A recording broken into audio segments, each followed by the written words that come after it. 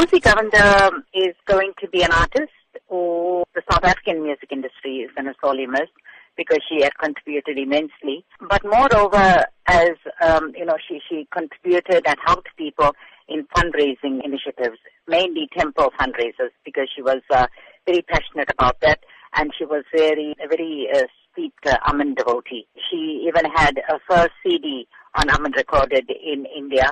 Two things that stand out for me about Rosy. First was a devotion to a work, art form, and a commitment, and contribution to all the temple fundraisers. And secondly, she was passionate about passing this art form to the younger generation. She always nurtured and mentored youngsters in this field. In terms of her work in the music industry specifically and the CDs that you say she recorded, what will you say she'll be remembered for the most?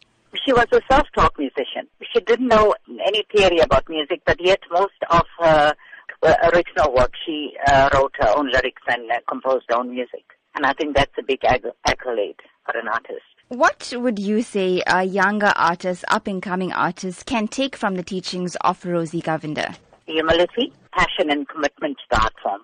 To see it as a divine art form. She also came from the magazine Barracks, and that was the area that abounded with the arts and culture, and she was a product of that community. She also grew up in the same neighborhood in Chatsworth, and she had started off at the age of 12 singing. She sang for groups like she sang with the Lakshmi Stars, she sang for Prema Entertainers, National Entertainers, and Padma Entertainers. She also accompanied a lot of our current days, like our very own Segra Naidu, Richard Naicker, Ashley Christian, very versatile someone.